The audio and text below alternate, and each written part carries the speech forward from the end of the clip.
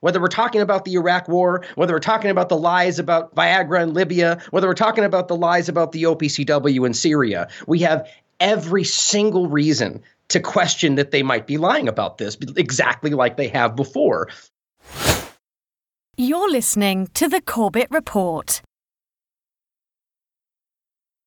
Welcome, friends. Happy New Year? Question mark? Well, it's a new year anyway, and it's already obviously shaping up to be quite an incredible one.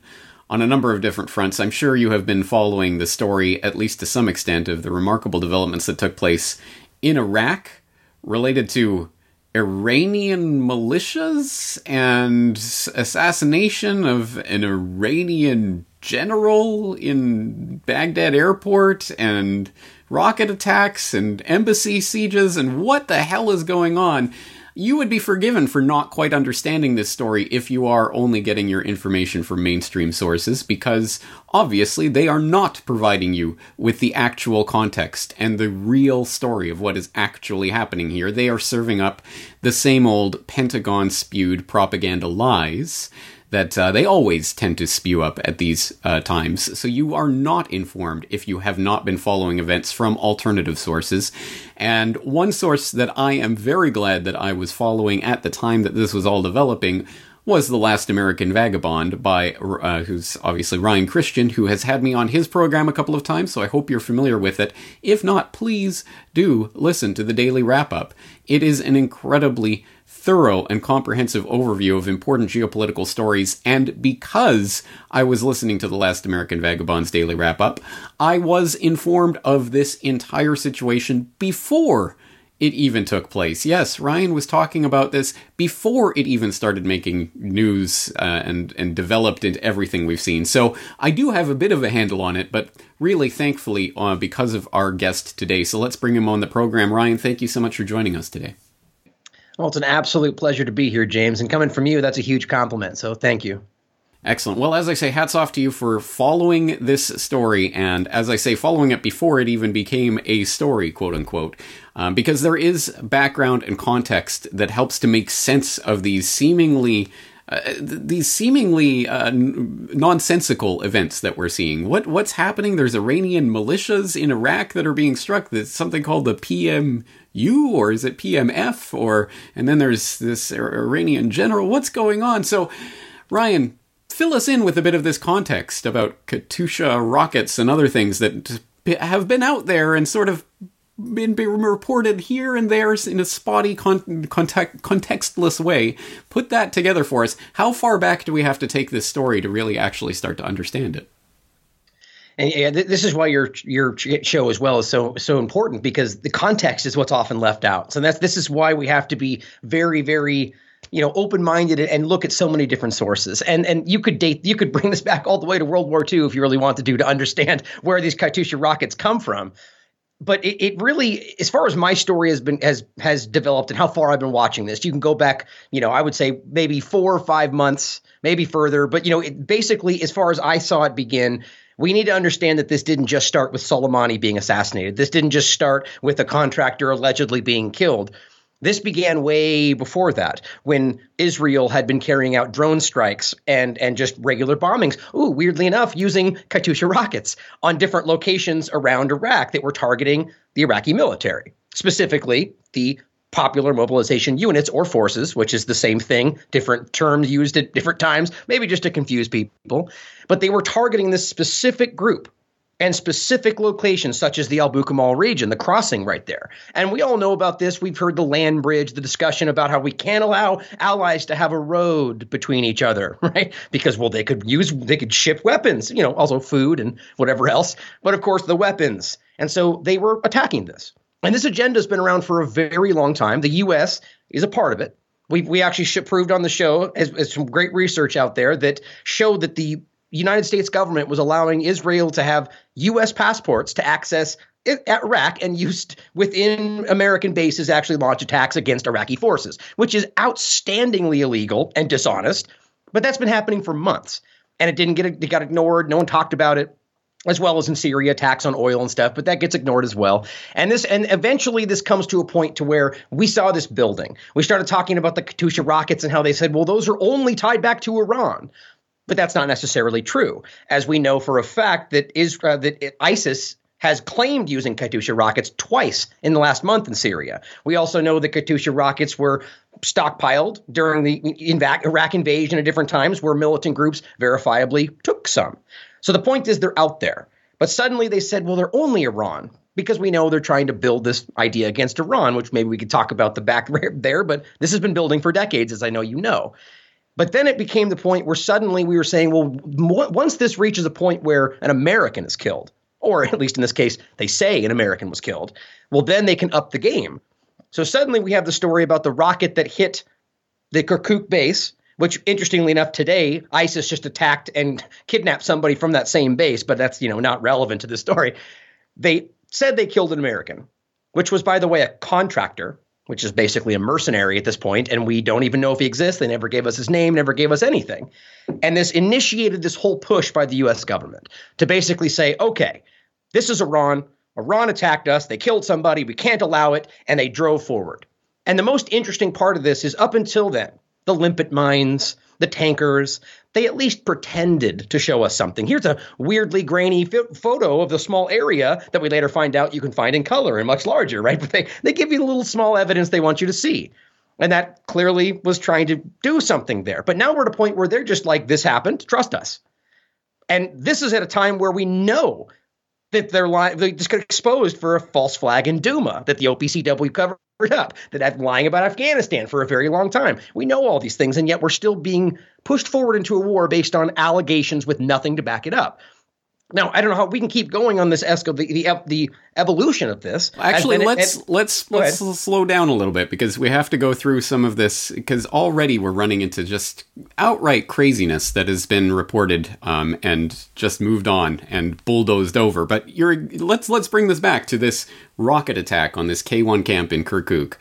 As you say, it's a Katyusha rocket. It must be Iran, which of course is a lie, but it is actually a lie that has a pedigree, because Gareth Porter just wrote a really good article that I'll link to called "Lies About Iran Killing U.S. Troops in Iraq Are a Ploy to Justify War," where he goes back to the original Iraq War 2.5 or whatever it was at that time, about a decade ago, when Cheney, on the way out the door as VP, was trying to gin something up to basically get into Iran, and they were using lies about the EFPs, the explosively formed penetrators that could only have been made by Iran in Iraq, which of course was not the case, and they eventually had to admit was not the case. So it's that same type of lie. It could only possibly be Iran, which was a lie. And as you say, let's also underline this point. So all of this popped into the mainstream news because of this rocket attack on K1 in Kirkuk and the death of an American contractor and wounding of several American troops.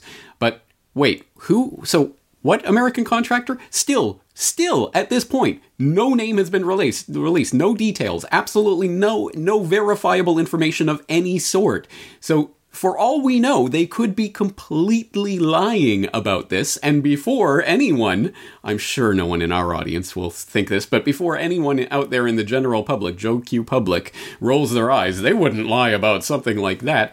Please keep in mind, we are in a post-Iraq war world. We have to take everything that is spewed from the Pentagon as a lie until proven otherwise. And so far, as you point out, they have done absolutely nothing. No grainy pictures, no details, no names, no absolutely anything to back up this death of an American contractor, which, as you say, at the same base that is now being attacked by ISIS and other things. Oh, who cares about that? I mean, if only we had an ISIS fighting kind of group or force that was there in the region that could do something about that. Oh, wait. Anyway, let's just underline all of that, because again, that is an important part of this story that just got completely moved on, and now it's just the kind of background to this that no one even knows to question, let alone actually questions. Absolutely. And this is a point that I'm trying to drive home so often. This even back then where they were pretending to give evidence, they still did the same thing where things weren't proven. And they just made a claimed it was enough. Most of their allies said, well, that's not really so certain. but they didn't care. And then they step on that and make a new allegation and constantly point back to the first basically evidence-free allegation. And as we said, now we're at a point where they're not even showing something. They're just saying, well, this is this way because of the thing we said back there. But if you look back at that thing, that was also a thing they said because of a thing back there. And it keeps going that way, where they don't ever really actually give you anything, but they keep referencing past claims. And as you said, like the contractor here is a very interesting part of this whole thing, because first of all, I keep pointing out how we're weirdly seeing mercenaries, or rather contractors, pop up dead a lot lately. Just today, there's a report of contractors killed in Africa. This is because they're trying to use contractors in place of U.S. troops, so we don't have to report it. We don't know what's going on. So that my theory on this is either that the contractor didn't exist, or that it's a person that's so unsavory they don't want to let us see that this connection is there. But to focus on the part that he doesn't exist. And this is so important, whether we're talking about the Iraq war, whether we're talking about the lies about Viagra in Libya, whether we're talking about the lies about the OPCW in Syria. We have every single reason to question that they might be lying about this, exactly like they have before. But it got rolled right over, and we ran right into the next event. And it's important to recognize in this that they ran over this. They said somebody died, didn't prove it, then went on to bomb 5 different locations. 5 different locations in Iraq and Syria, which doesn't really make sense unless you understand that it's a project that's been going on from before, which is why we talked about Israel, because those were the locations they were bombing from the different crossings. But in that bombing, they actually killed 9 PMU members, which is an official part of the Iraqi military, which is important to understand. There's just like they haven't proved this claim, they've never proven that they're actually Iranian proxy, but they killed 9 PMU members and over 20 Iraqi policemen, Iraqi military personnel, and civilians. And that didn't matter. No one cared. At least the mainstream media didn't care. And that is so incredibly relevant, especially as now they're trying to claim that they're killing civilians in what they're doing, right? It's completely disjointed, and we have to see the lies there. Yeah, it's absolutely insane, isn't it? I mean, think of the levels and layers of this, but because there's an Iranian presence in Iraq, and this PMU is Iranian, asterisk, no information provided. Yeah, of course. Okay, so the PMU is Iranian. But even so, you're killing Iraqis on Iraqi soil because there's an Iranian influence that, oh, by the way, is part of the Iraqi military and is invited and enjoys the Iraqi government's hospitality there. Unlike the U.S. government now, given what we've just seen in the last few hours, the developments in Iraqi parliament. But it's on its face, it's the most blatant violation of all international law that you could possibly imagine. And it just, again, completely gets sailed over in all the mainstream reporting of this.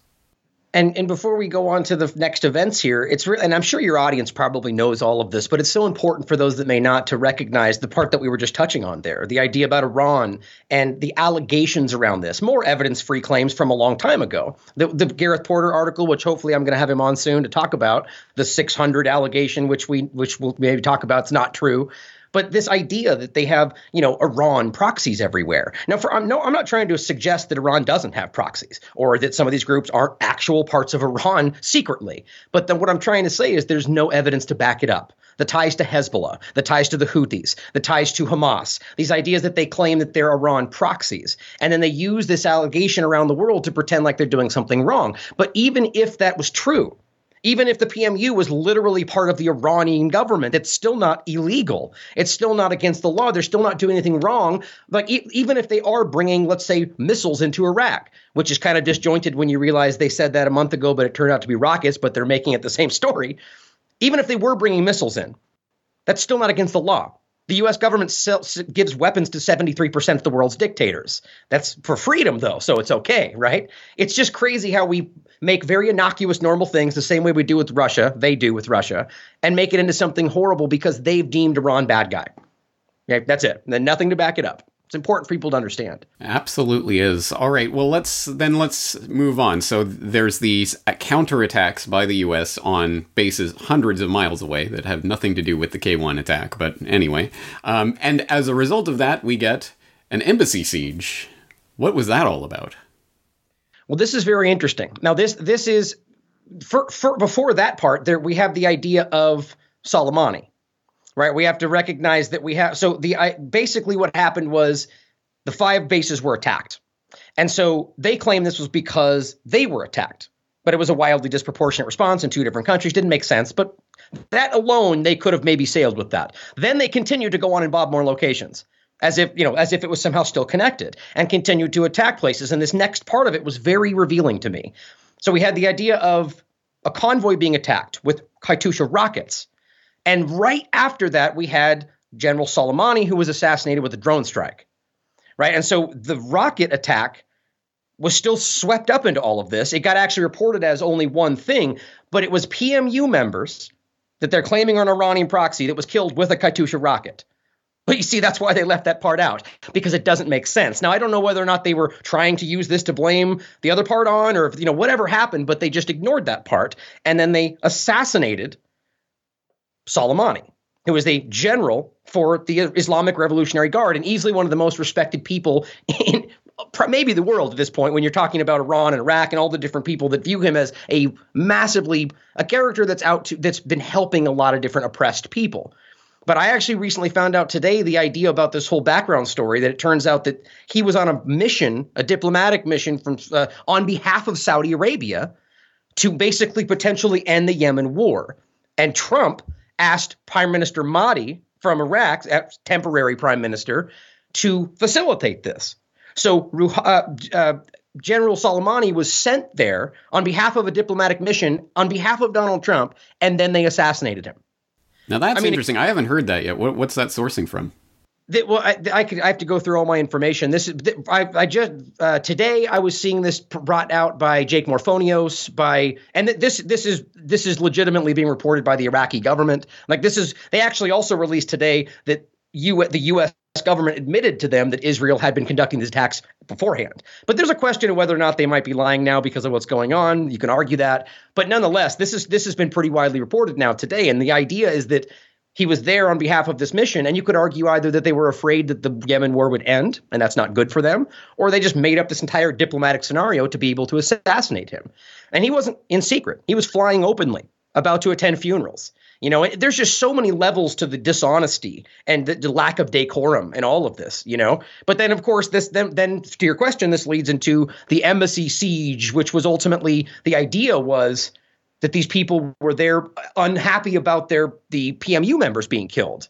Right. And so this is about people arguing that they just attacked the Iraqi military.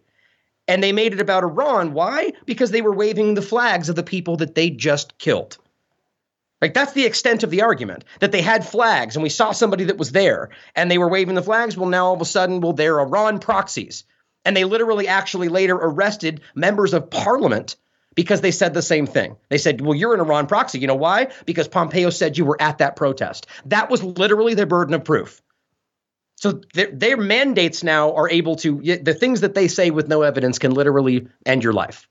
Well, let's make sure we got the chronology right here, because the embassy siege was before the Soleimani strike.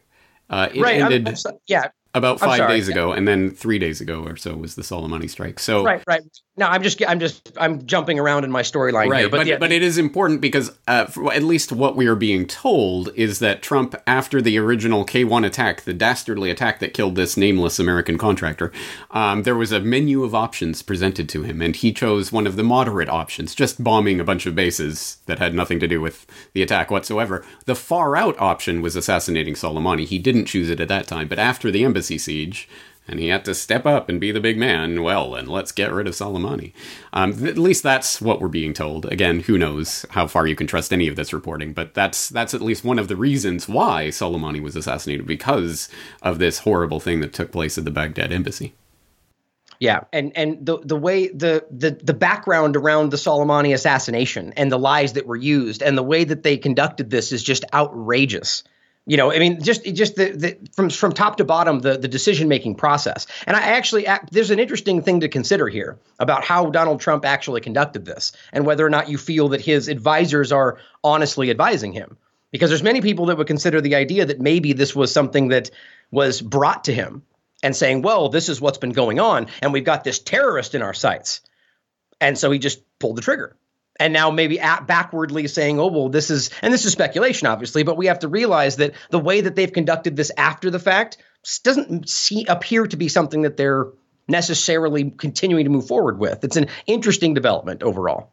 Let's address, while we're talking about the Soleimani strike in particular, let's address the outright, on its face, incredible, brazen illegality of this, of killing, assassinating a person who was in the country that he was being hosted legally and was invited there, was on the ground of a neutral third party to this conflict that's apparently not going on, but kind of going on between the US and Iran, on the ground of an ally of the erstwhile person who's doing the strike, the party that's doing the strike.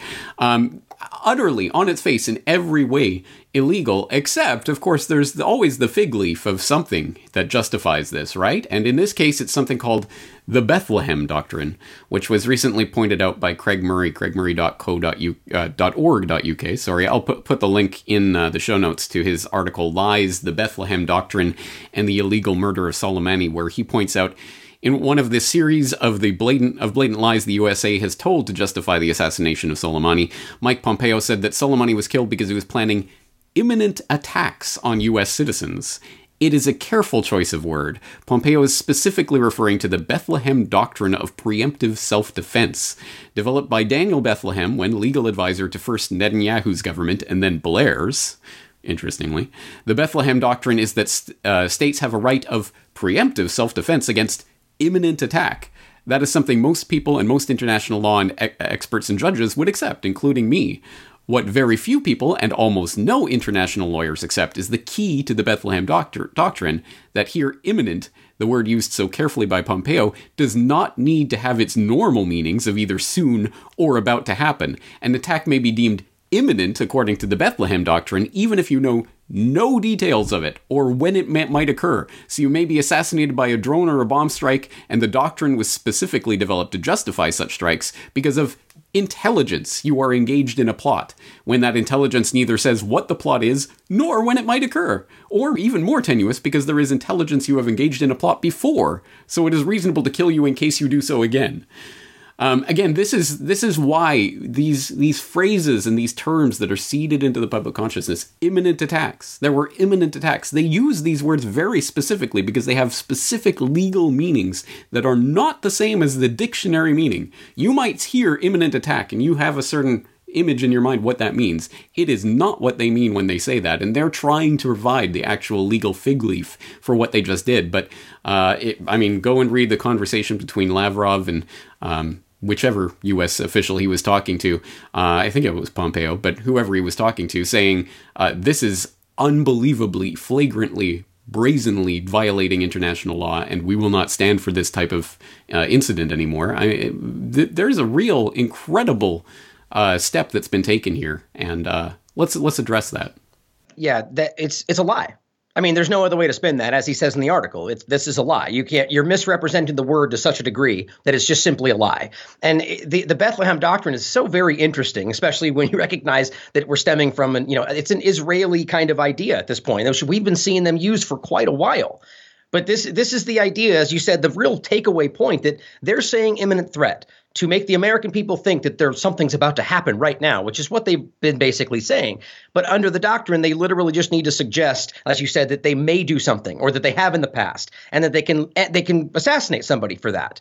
And just the whole process of this doctrine, especially seeing that the way that they can step up, claim that something's happening, a government that has been lying before, and then use it to kill somebody. I don't understand why we can allow this, especially seeing that their version of the doctrine between the UK, the US, and Israel is classified. So they get to step up and claim they have intelligence, but we can't see it for national security, which we know by the doctrine could mean that there's really nothing at all, and that they're killing people that they already had planned to kill for a long time. They authorized his assassination for Israel, like not too long ago, I think later last year.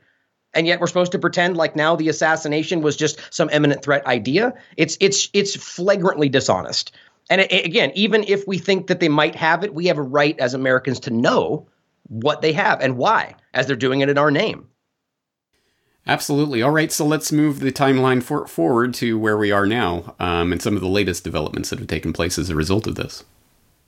Yeah, so now we've seen, it's been a really weird convoluted evolution since then, because it's happening so frequently and so intermittently that it's kind of, and I actually argue that this is why this is beginning to happen. It's even as in regard to the preemptive idea. It's the same thing we've seen develop, and you really can't ignore the correlation to the Israeli-Gaza situation, to the way that they're building this foreign policy narrative. We're at a point now where it's so breathless and it's about to happen and things are about to happen that all they really have to do now is say, that just happened, we're bombing.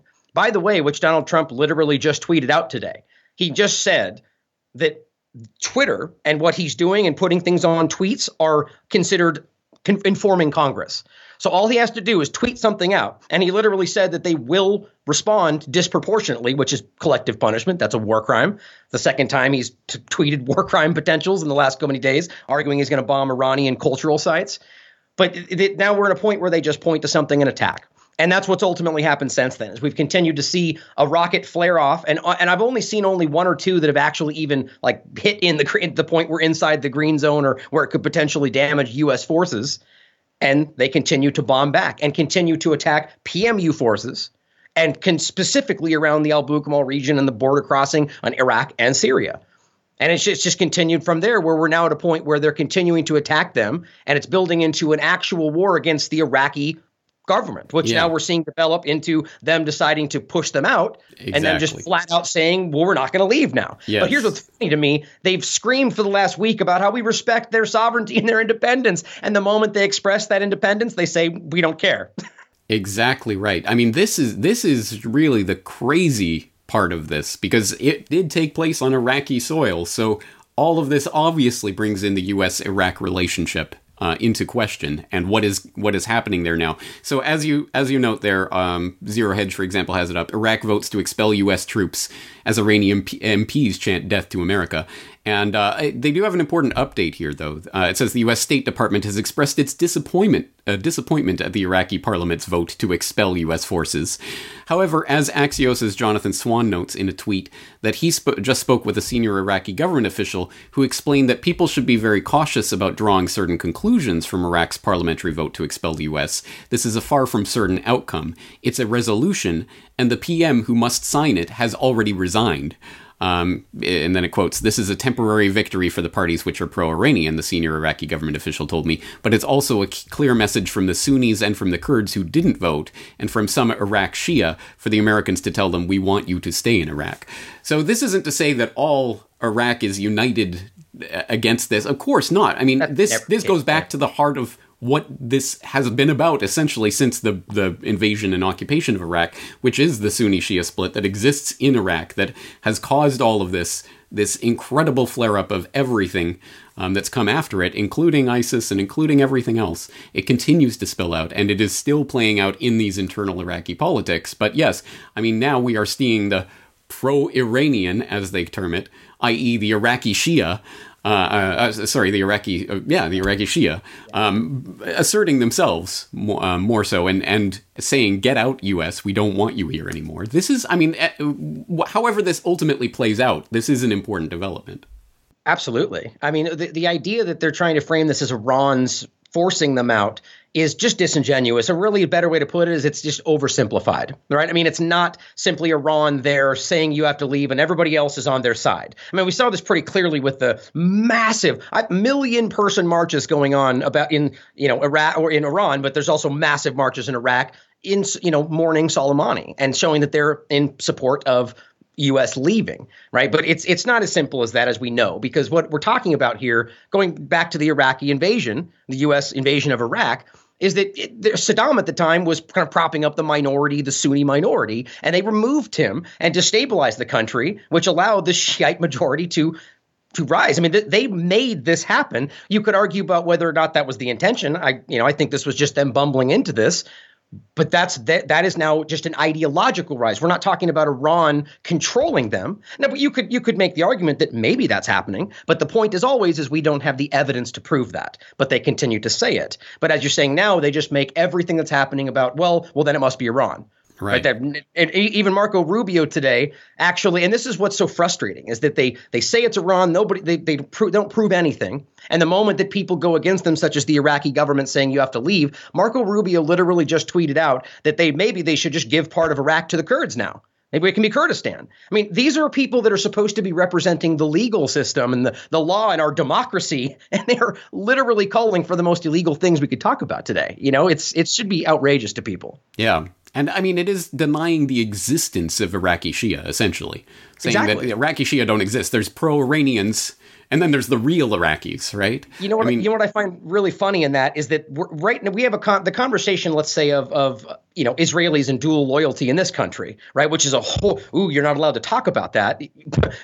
What they're doing to the Shiites, they're doing the exact same thing. They're saying, well, you are more loyal to Iran because your ideology. I mean, how is that not just as offensive as them saying the same thing? But see, it's just a double standard, as so many things that we see. Absolutely, yeah. All right. This is a recorded conversation, so by the time it gets posted, who knows? The story may already have moved on, probably will, given how fast moving all of this is. So let's address the question of how to keep up to date with these events as they are unfolding so quickly. As I say, I am so thankful to the work that you're doing over at The Last American Vagabond. The daily wrap-up really does keep me up to date on things like this, and this story in particular, I would not have had any sort of clue how to get my feet in this story without your grounding me in that, so thank you for that. We will definitely direct people there and provide the links, but what are some of the other sources that you're using to try to keep up to date with these events? Well, first of all, thank you. I appreciate that. I would say at this point, as many as you can possibly find, first of all, from across the board. I even tell people, if make sure that you're even looking at least sometimes at the mainstream media to understand what they're trying to say and, whatever. But for me, I would say the key information is individuals first. Right, individual people such as, in regard to Syria, let's say, your Eva Bartlett's and your Vanessa Beeley's and the people that are on the ground researching, writing, that kind of stuff. And in regard to Iran and Iraq right now, there's plenty of independent journalists that are writing about stuff. But, you need to show some discernment because these are people that are giving their opinions. But when it comes to outlets today, 100% independent media, antiwar.com. I know, for instance, Zero Hedge is somewhere I look at quite a bit, but there's, I pray easily 40% to what's on there. So I'm just like, wow, I aggressively disagree with that. Oh, absolutely. Right? Yeah, I remember a decade ago when Zero Hedge used to be actually just an independent financial news kind of website, and they had some great stuff from that perspective. But now it's so much clickbait garbage that, I understand. You have to really trawl to find the gems in there. Yeah, well, it's just a lot of shared information from a lot of different sources, but it's good. But to be honest today, one of the most generally accurate sites that is kind of biased in their own way in certain topics would be places like Russia Today, RT News, Press TV. Now, these obviously from one side of this argument, people would argue, well, they're Iran, that's Russia. But if you're just standing back from a truthful perspective and looking at the information they're presenting, they are far, far, far more accurate than any of the mainstream we could look at, right? But just for a couple more that I would think of, Moon of Alabama is fantastic. Somebody that I really and there's things that I disagree with where it may pertain to Trump, but there's a lot of stuff that he's very, very up on and very, very informative. Mint Press News is another fantastic one.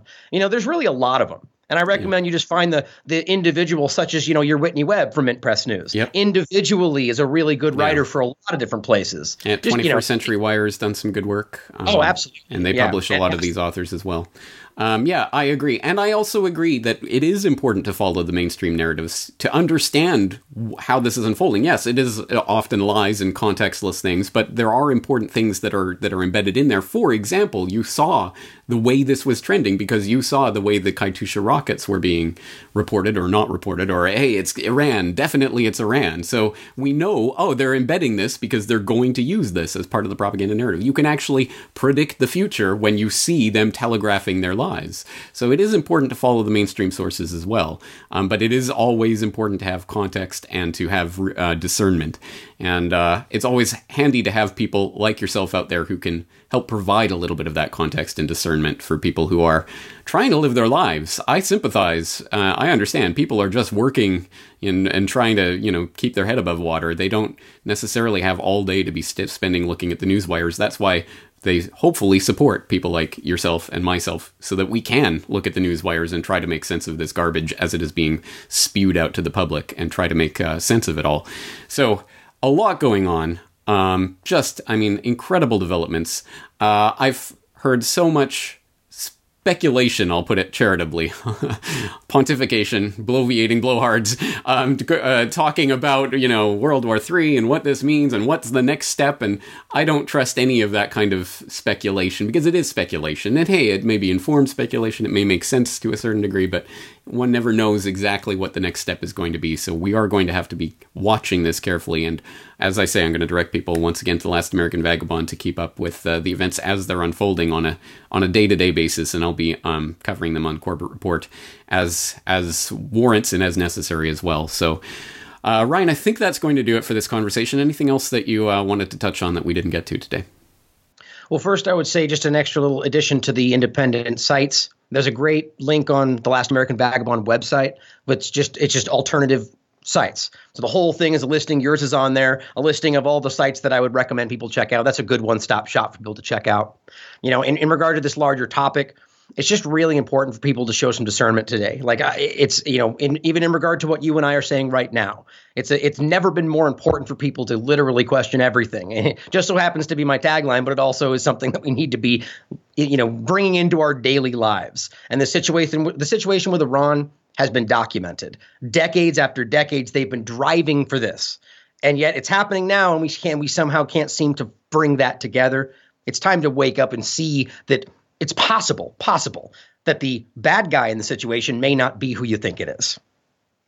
It's exactly true. Question everything. And yeah, that does it. I'm sure some people just accept it as kind of just a slogan or a tagline. No, that's a real thing that we have to engage in, constantly questioning ourselves and our assumptions and our everything that we're hearing. We have to keep questioning, because it's never quite so simple. Unfortunately, the truth is not that straightforward. We have to approach it from information and context and filling in a gigantic puzzle with 1 million pieces. And we may have 900,000 of them, but there's still 100,000 out there that could change the picture entirely. So we are trying to do that, and doing our level best to let people know when we're speculating and when we're providing evidence to provide sources. And I think that's the best anyone can do in this situation. So once again, my hat's off to the work that you're doing and all the people that we're talking about here.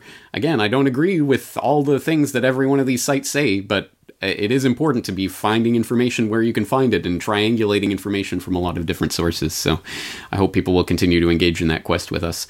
Ryan, let's end that conversation here today, but I hope people will follow you over at the Daily Wrap-Up. Thank you again for your time. Thank you, James.